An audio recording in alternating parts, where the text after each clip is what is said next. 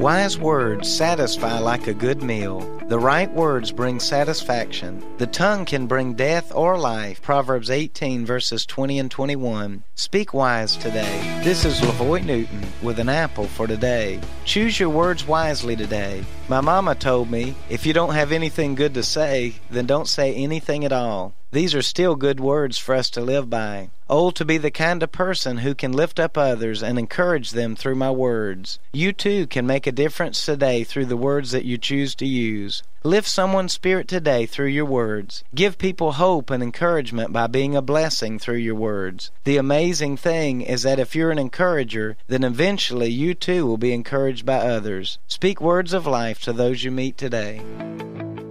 An Apple for Today is a daily word of encouragement by pastor and author LaVoy Newton. More resources and encouragement are available at anapplefortoday.com.